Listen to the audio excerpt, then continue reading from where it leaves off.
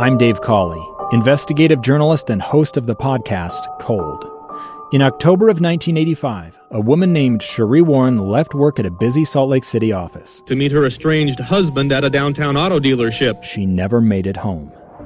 Sheree's car surfaced weeks later in Las Vegas. In the parking lot of a hotel casino. No one knows how it got there. Strange. It was strange. Both Sheree's estranged husband and her boyfriend raised suspicion for investigators. I kind of thought that he might have done something. But no arrests were ever made.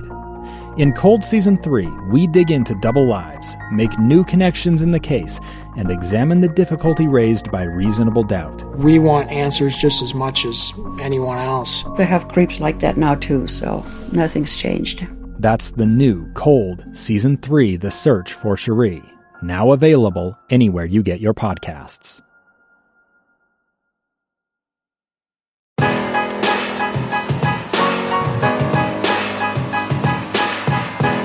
Welcome in to the It's Utah Sport World Podcast. Tom Hackett, Steve Bartle is back.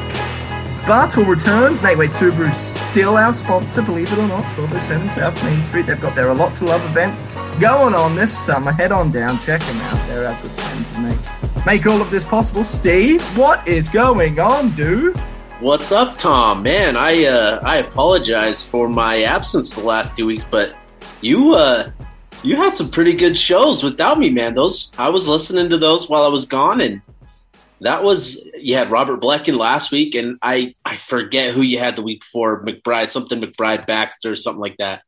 So first of all, never apologize, because you are more than okay. You have a life that you must live as well. And on the weeks that you can't make it, so be it. There will be likely weeks I can't make it, and you'll have to fill the void. So we're all good. But it was fun. It was good. It was interesting because I had Jill McBride on. She's a good friend of mine. She's for those that didn't listen, right. She's an NFL agent. She's Ron McBride's daughter, and she's a lovely human being. It was unfortunate though because I had her on the week that Utah did all of this transfer portal goodness. You're right. So right. The timing was whoops. Sorry about that, guys. We didn't even touch on the transfer portal, guys, but we can do that here as well. We spoke to Bobby Blecken last week. We didn't really dive into the specific players that they brought in. It was more kind of how life at Utah football works as it relates directly to the transfer portal. So anyway, no, it was fun. I'm glad you're back. Can we start with the Utah Open? How was that? That was a couple weeks ago now. Dude, it was a lot of fun. Mark Harlan was up there, Jeff Rudy, Andy Phillips, Jordan Wynn. They were all up there, guys that, moved on from the program. And then obviously Drew Lisk, Britton Covey. That was the group that I was paired up with. I was with Andrew McCullough and the guy, one of the two that put this whole thing together. So I was with him. Dane was another buddy of ours that we were with, and we were paired up against Britton Covey, Drew Lisk, and Britton's ringer, Jason Lillywhite, he was really, really good. So, we got our butts handed to. We still finished 5 under, nice. Shooting. Yeah, it was a good round. We played well, but those guys, Lisk, Covey, and Lillywhite, they were quite the team. So they put it to us. Lillywhite? He's one of Covey's good buddies. Right. I think they grew up together and that kind of thing. I think Lillywhite kind of told me, because they're not the same age, they didn't necessarily grow up together. I think Lillywhite looked up to Britton Covey. If you can do that. Yeah, he's not very big. But dude, it was crazy. So Covey was in Hawaii the night before the Open. He was in Hawaii on Thursday, flew home on a red eye, landed in Salt Lake City at 7:45 and booked it because we were teeing off at 9:10 at Soldier Hollow. He got pulled over on his way up and still made it in time to tee off at 9:10. The dude he's a freak, man. The guy is just a freak, but really good golfer, that's for sure. So interesting about Covey, and I have no idea if this is well known or not, but Britton, and I think I've mentioned something even on this podcast, So his mum, and I hope I'm getting this story correct. I think it's his mum. His mum has like a blood condition, although I'm 90% sure I've already told the story, so I'll be quick. But he thought he had the same condition growing up. And so he didn't play high school football until he was, I think, like a sophomore. He missed freshman year. And during that stretch from like whatever age to his junior, he thought golf was going to be the sport for him, because he had one of those blood conditions where if you get a cut, like the bleeding doesn't stop, the body doesn't heal the cut itself and cover over. So it just constantly bleeds, which is a big issue in football, especially if you get some internal bleeding, you take a shot to the head, you're dead, basically. So he's like, I can't play football. But he got scanned again, prior to his sophomore year, and they said, you don't actually have it. He's like, oh, cool, I can play football. And then he got into football. But yeah, that's why he's a decent golfer, is because he spent most of his childhood on the golf course, Steve. Yeah, he was, man, you could see it. Like, he was just naturally just so good, man. He hit some incredible shots. And I didn't confirm the story or not, but you told me that beforehand, and I told Andrew and the guys that I was with, like, bro, he's been playing since he was like 5. Like, he's been playing for years and years, because he didn't think he was going to be able to play football. And so, dude, how crazy is that? Britton Covey, we know how good he is on the football field, but like, just being that naturally gifted, that naturally talented at just sports in general, like, just he is an incredible athlete. He is, without question. Hand-eye coordination to a T, and if you're blessed to actually have some agility and speed alongside good hand-eye, you can take it places. I think that's kind of the moral of that story. So, right. Well done to Britton, and more importantly, his parents, for breeding a 5'8" star. And he's small. That's the thing. Like, people, I think when you have pads and a helmet on, you don't quite understand. Like, he's not a big human. He comes up to my chin, and I'm not very big either. I'm 5'11" and a half or something, nearly 6 foot, and he's up to my chin. He's like 5'8", at best, and he flies around like he's 6'2" and crosses the middle, and he's on slant routes with linebackers just waiting for him, and he takes all the hits, which is maybe something hopefully this year he can try and learn to evade, because so far in his career he hasn't, and it's one of the reasons he's not pursuing an NFL career at the minute. And he's still at Utah football 7 years later. I graduated in 2015 from Utah football, Steve, 6 years ago. And he was a teammate of mine. He was a teammate of mine as a junior. He was there in 2014. And he's still there. Just incredible, man. And like, the crazy thing is, he's still technically just a junior with a red shirt still available to him somehow. Like, it's absurd. He could be here for another 3 years still. Like, it is absurd. And so, just insights he shared with us. So he's training. He's trying to add some size while still maintaining his speed. He told us he's checking in at 173 right now. His training regimen, he gave us, he let us in on his little secret. He's trying to add as much size as he possibly can while maintaining his current speed. So he's going to work out, lift weights, he was. I think he was. That was the plan. But he was going to add as much weight as he could while still maintaining his speed. As soon as, he got to a certain weight and his speed dipped, I think he was running like a 4.43 or something like that, 4.3, something like that, high 4.3. As soon as that dipped, he was going to stop and maintain that weight. So he's trying to pack on, some lean muscle, some lean weight to just be as explosive as he can. And I'll tell you what, man, it was coming down to the end of our round.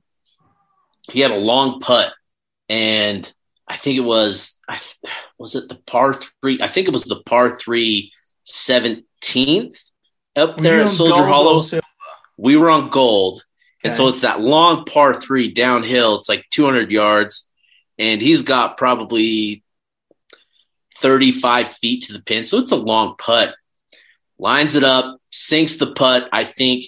And he celebrates like Michael Jordan over Craig Elo. Like, he jumped probably 4 feet, like 4 feet. I shouldn't say 4 feet, but he jumped a pretty good, showed off his vert, man. He was up there, and he's coming for it this year. I'm excited for Britton Covey this season. He talked about it. He's ready. He feels really, really good. He's excited for Charlie Brewer and excited for the passing game. He thinks that it's going to be a fun season this year. Well, we sure hope so. Let's get right into it then, Steve. Theo Howard was a transfer that came in a couple of weeks ago, was at UCLA, then transferred to Oklahoma, and he's now a Utah football man. I guess what is it now? Did he fill the void that Brian Thompson left on the outside, that bigger body receiver that, Solomon Enis is hoping to take over, but now he's got some help on the other side of the ball. On the other side of the field, I should say, with Theo Howard. Is that Theo Howard's role now? Is to try and fill the void left by Brian Thompson? Yeah, I'm very interested to see how Theo Howard fits into all of this. I think I did a breakdown of his game and what he's done at UCLA and Oklahoma, and coming out of high school, he was kind of dubbed as the speed guy, this big play type of a threat, where he's just got speed where he can run by everybody. And when you look at what his actual production looks like, a lot of his, targets, a lot of his work comes in the intermediate areas of the field, the 10 to 19 yards, where he's, able to create separation on routes. He's able to take, quick timing routes, slants, ends, those kind of things, and create yards for, yards after the catch as well. So, that was a key part of Brian Thompson's role, was being that guy that can win, 10 to 19 yards. This is a guy where with Theo Howard, if you're in 3rd and long situations, 3rd and 12, 3rd and 10, 3rd and 9, 3rd and 7, those kind of yard distances, this is a guy that you can count on to throw the ball to. You can count on him to get open, to create separation in those areas of the field, and be that guy to keep you moving the chains. I think he suffered an Achilles injury January of 2020, like within the first month of him transferring to Oklahoma. He did return and play in 2020, which is an encouraging sign. But he's, despite his injury, like he's got plenty of athleticism. He's not the biggest guy in terms of his weight at 180 pounds, but he's strong and capable of beating guys off of the line, of getting off of press coverage as well. So, all around, like, this is a good complement to the other guys in the receiver room with Britton Covey and Solomon Enis. And I think, he may not be the big play threat, but he's a guy that can win in the intermediate areas of the field, can win on the timing, and he can still get deep. He can still, be a threat to get vertical as well. So, all in all, I think this is a good guy to replace Brian Thompson and that role. And I think Charlie Brewer, and Cameron Rising as well, are really going to kind of enjoy, this addition to the receiver room. Yeah, it sounds like he's very good at finding space and pockets of space in and amongst defenses as well, which is a skill that's it's hard to find more often than not. So he'll be a good addition, and the wide receiver corps is bolstered because of it. The other, I guess, standout transfer portal news from a few weeks ago was Josh Calvert, the linebacker out of Washington. He's not going to take Devin Lloyd's spot. We can tell you that right now. But Nephi Sewell will likely have some competition throughout fall camp to try and retain his starting linebacker role, which I thought, Steve, and I think you're on the same page, I thought Nephi Sewell last year was maybe the surprise player, maybe outside of Ty Jordan at running back. On the defensive side, Nephi Sewell was all over the place. He ended the year through 5 games with 27 tackles and a couple picks, and he was all over the shop for the better part of that 5-game season in 2020. So Josh Calvert, what's he going to add, and does he start, or do you think he's going to have to fight pretty tooth and nail for that spot with Nephi Sewell in camp? Yeah, with Josh Calvert, this was a big pickup. And, he comes from Washington. I haven't confirmed that he's actually going to be a scholarship guy this year, which is pretty interesting. So, he may be just walking on this year, which is, a pretty big deal considering he was a 4-star talent at Washington and a guy that, was challenging for playing time up there. So, obviously with Ethan Calvert, the prized signee in the 2021 class for Utah, that's a big draw for Josh coming to Utah as well, the opportunity to play with his younger brother. And with Josh Calvert specifically, this is a guy that's 6'2", 235 pounds. And, he's a physical dude. He's a guy, I think he's more of a MAC linebacker than a rover. And I think Nephi Sewell is more of that rover type of a guy, more of the coverage out in space type of a guy, the guy that you're trying to protect from taking on blocks. Whereas Josh Calvert, he's kind of the trigger guy, the guy that's going to just fire off into the line of scrimmage, take on offensive linemen head on and kind of clog things up. I think he's more of that type of player. But Josh Calvert brings some really good traits to this linebacker room. I don't think he necessarily challenges for a starting job this year just because you've got Devin Lloyd and Nephi Sewell, who are two of the top linebackers, not only in the conference, but in the country. And so, what Colton Swan has done with this linebacker room in the matter of one recruiting cycle is remarkable. He's completely, remade this linebacker room and has done an incredible job of bringing in guys with talent, bringing in guys that kind of fit, what he wants his linebackers to personify on the field, toughness, physicality, all of these dudes can hit. And Josh Calvert is another one of those guys where he's just a physical guy, good athleticism, quick feet, maybe doesn't have the speed to he's a sideline to sideline guy based on his foot speed, his quickness.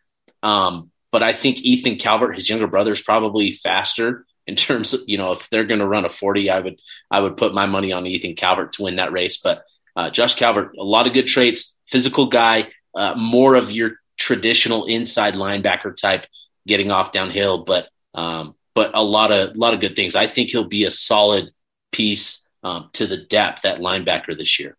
Depth at linebacker, Steve, is crucial, and I just pulled up the 2021 schedule to remind myself as to the slate of games that Utah football is going to embark on this year, and it's worth noting Utah football traditionally will run their defense in a nickel package, but they do go to a 4-3-3 depending on the opponent, and against Stanford, you'll likely see a 4-3-3 from the defense, and San Diego State, I imagine, will be another game in which you see more 4-3-3 than you do nickel. But then again, to be perfectly blunt, I haven't dug into San Diego State. I don't know if they're still that power run team that they were back when I was kind of in the thick of it all. So anyway, long story short, there are a few games that we could see Josh or Ethan Calvert, one of the two, kind of pop up in, depending on the defensive shape and formation that Kyle Whittingham wants to run with. Now, there are a couple other additions, and I'd love to get your thoughts on them, obviously. You've got the running back, Tavion Thomas, who comes out of a junior college, and then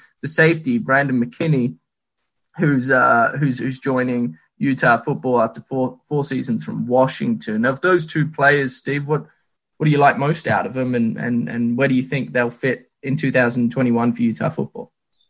With Tavion Thomas and Brandon McKinney, I think these are really fascinating additions, and they tell two different stories, right? I think Brandon McKinney was brought in because he fills a need at safety, which, Utah needed a guy that could come in and provide depth at the very least. There's a lot of confidence in the young guys in Kamoi Latu and Cole Bishop and their ability to kind of play safety potentially this year. But there's a lot of confidence in them, and their future at Utah. So you've got two young guys that, you are optimistic about, but you bring in Brandon McKinney, and he's a guy that's played 4 years at Washington and played there during their championship runs, right? So he's played at a high level. He understands what's required of playing high level football. He didn't start a lot of games. He doesn't have a lot of production to his name, but he's got roughly 500 snaps under his belt, and a lot of them came playing free safety, playing deep coverage responsibilities. And so that's, in a lot of ways, that's what Utah needs, is a guy that can play, deep coverage, can keep things in front of him. That'll provide Utah with some versatility with Vontae Davis. If Vontae Davis was, we talked about Nephi Sewell being the breakout player on the defense side of the ball. Vontae Davis had himself a pretty good 2020 season as well. He's got some versatility where he can play deep. He can also play as a strong safety and play more coverage because he came to Utah as a cornerback. And so now you've got a guy in Brandon McKinney that can play more free safety. That frees up Vontae to do some interesting things. So Utah did a great job of addressing a need at safety with Brandon McKinney. He's an experienced guy. He'll bring some leadership to the room, which is always a valuable commodity for Utah. And then with Tavion Thomas, it tells a different story, that they're willing to take a guy that is just a talent, a best player available type of a kid. And this is something that Bobby Blecken, Robert Blecken, talked about last week on the show with you, Tom, is, their approach in the portal. If a guy is just that good, they're going to take him, and other guys are just filling needs. And Tavion Thomas is a guy where, they watch the tape and, they really, really like him and think that he can be a really good player. He comes from Independence Community College, which was featured on the Netflix. What was that? Last Chance U. That was the show, Last Chance U. It was one of the programs featured on that series. So he comes from Independence. He was originally a recruit in 2018 and was originally committed to Oklahoma. And he held offers from Alabama, from Georgia, from Florida, Ohio State. Like, this was a high-level running back in 2018. Decommitted from Oklahoma at the beginning of January in 2018. Flirted with Ohio State. Unfortunately for him, Ohio State had to allocate his scholarship spot to another position, and he ended up at Cincinnati in 2018. His first year there, I think ran for about 500 yards as a true freshman. This is a dude that's 6'2", 225, 230 pounds, moves really, really well for his size at 6'2", 230. So this is a linebacker that moves, a lot like Zach Moss in some ways, where he can, change directions explosively. He can get under guys. He can, read a defense. He's got good athleticism. And this was a dude that Utah just felt was too good not to take, despite the additions that they've made, with TJ Pledger and Chris Curry and, and Ricky Parks coming in as well. So, he joins a loaded running back room, but he's a guy that Utah feels pretty confident in as well.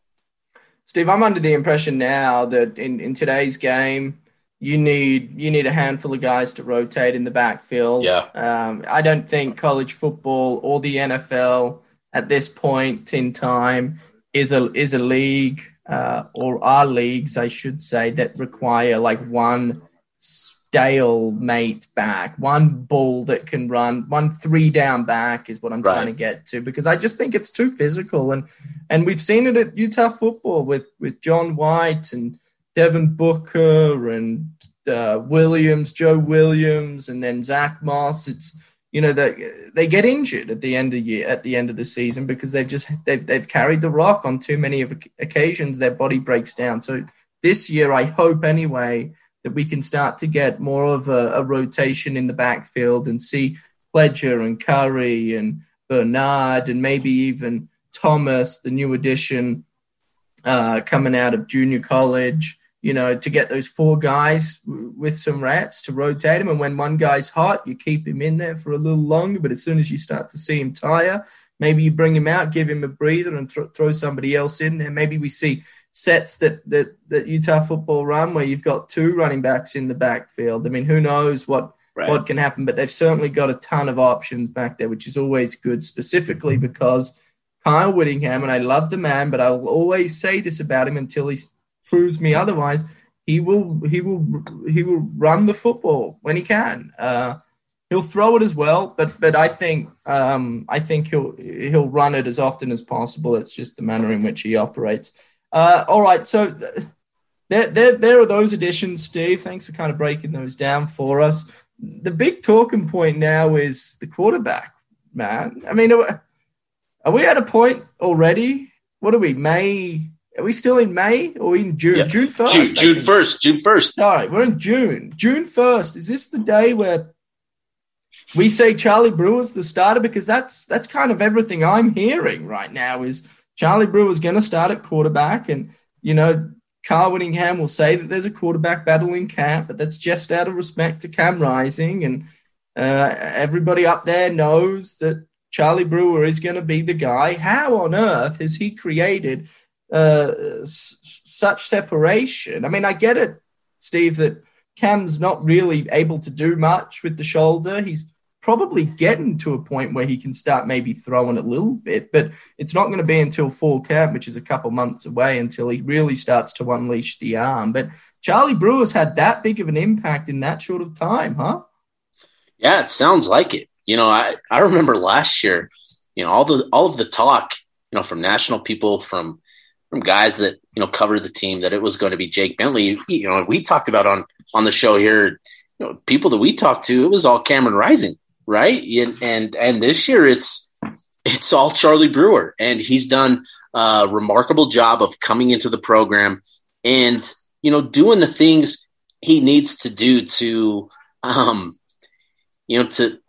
create that separation. I think what I've been told, one thing that I've been told that's really kind of stuck out to me is, him and Andy Ludwig is a perfect marriage in terms of, Andy Ludwig and the way he coaches, the way he teaches the game. Charlie Brewer, it's a perfect fit in terms of their ability to communicate, their understanding of the game and what they're trying to do.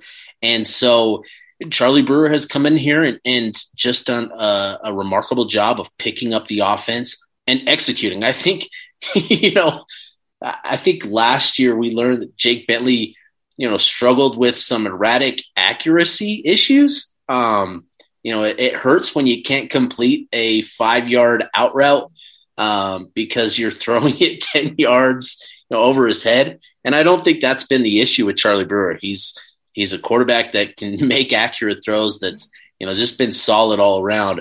But I think really the important thing here for him and why he's kind of created the buzz that he has and created the separation that he has is because he's been able to pick up the offense so quickly. I think that's allowed him to make quick decisions, to be precise with going through his progressions and just being efficient in playing quarterback.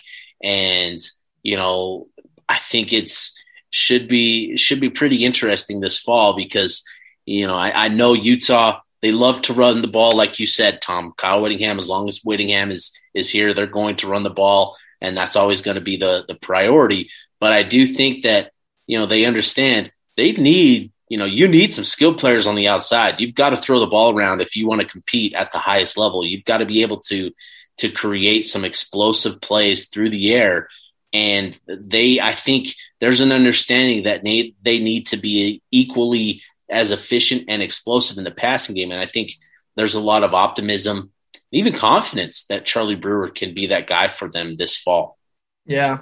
Well, a couple things. If you can throw the football with some efficiency, you certainly open up and keep defenses on their heels, if you do want to run the ball as opposed to, and I think this has been an issue for Utah football at times over the last decade where, come out of halftime, they've done a good job running the football in the first half, and teams then just start loading the box and say, hey, you're not going to beat us running the ball. You're going to have to start to throw it. And a lot of the time, sometimes it works out, other times it doesn't. But if they can start games with more of a 50-50 spread, throwing the football with efficiency and obviously creating running lanes to then utilize running the rock, I just feel like they're going to be on another level and really start to compete for that Rose Bowl berth or that playoff berth. And maybe this is the year. I sure hope so. They've certainly got the talent. The only concern I have really going into this year is when you look at the roster offensively,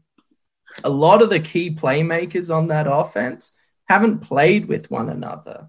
They're all transfers. Charlie Brewer coming from Baylor, Pledger from Oklahoma, Howard from Oklahoma, Curry's from LSU. So, like a lot of players that are creating a lot of buzz around town. The only concern is how good is that chemistry come game day when the bright lights are on and the intensity rises. And I guess we'll learn. Look, we'll learn pretty early. I think the Weber State game, hopefully there's not too much stress, but the following week you go down to Provo, and I know Utah's way more talented from a roster standpoint and should theoretically blow out the Cougs, but that game over the years has always proved to be closer than most people think. So if that game ends up coming down to the fourth quarter and it's still a tight ball game, that's when we'll find, that'll be our first glimpse, hopefully, assuming everything goes to plan against Weber State, to see what this team's made of. And that's when they'll really grow as a team, in my opinion, is once they've gone through, a storm, a bit of adversity, and they've come out the other side victorious. I think that's when, the real growth of this football team, this Utah football team, will grow. So it'll be fun to watch. It'll be fun to see them develop. And I think hopefully Utah fans will be able to see the same thing. Rice-Eccles Stadium, Steve's coming back. It's full capacity. How good's that? Oh man, that's, it's awesome. It's awesome that we're to this point now where we can announce, 100% capacity. First and foremost, just it's awesome that we're here, right? I think that day, that game, with everybody back, I think it's going to be an incredibly emotional ride for, fans, for the players, for the coaches, because you think of everything that, is going to happen that day, right? You've got brand new south end zone, new locker rooms, new digs all around in that south end zone. I was talking to somebody not too long ago, and, they were talking about it's pretty incredible. They're pretty excited to get in there and kind of get a feel for, what the locker room is going to be like once they, get to that point. And then you talk about the fans who haven't been there since the end of November in 2019. It's been a long time for them. Just the raucous environment, the vibe prior to kickoff, as we get to kickoff, it's going to be incredible. It's going to be a great moment for Utah football, for the team, for the fan base. I cannot wait for game day against Weber State because of everything that we've been through over the last year and a half, whatever it's been, dealing with this pandemic. That's going to be just an incredible moment, getting back in there with all the fans and everything like that.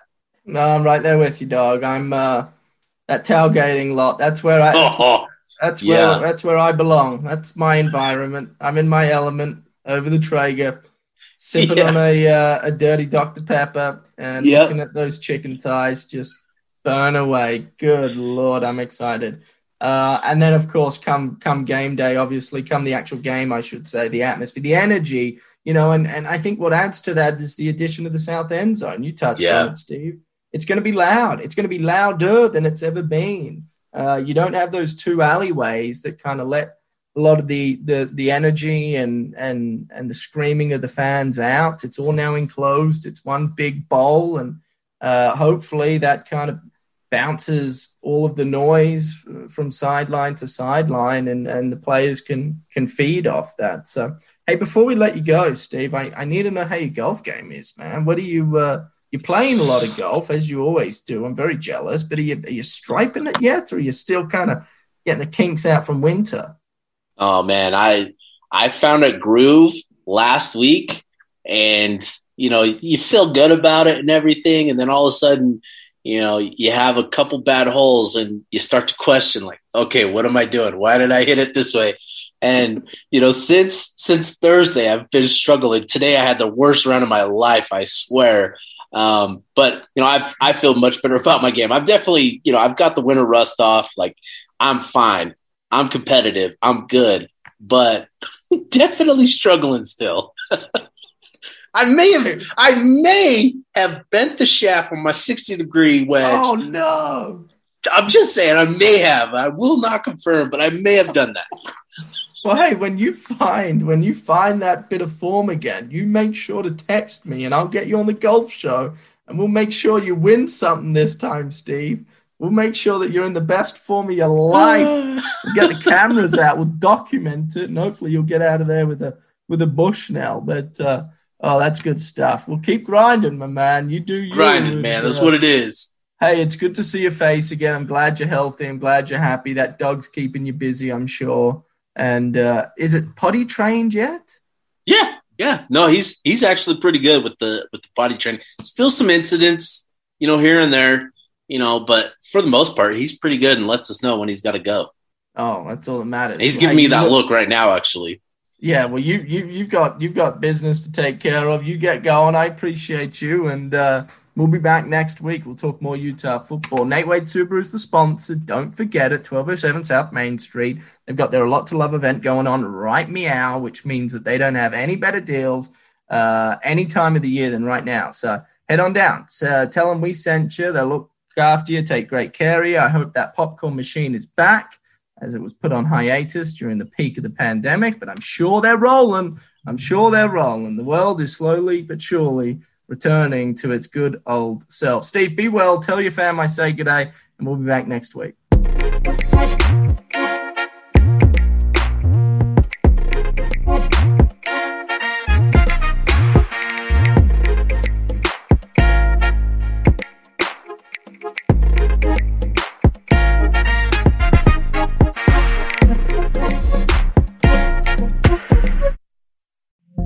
Years ago, Americans watched in horror as a crisis unfolded at the Kabul airport.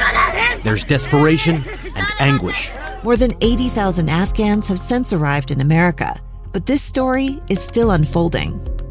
I'm Andrea Smartin. In my new podcast, Stranger Becomes Neighbor, we'll find out what happens to these new arrivals in our communities.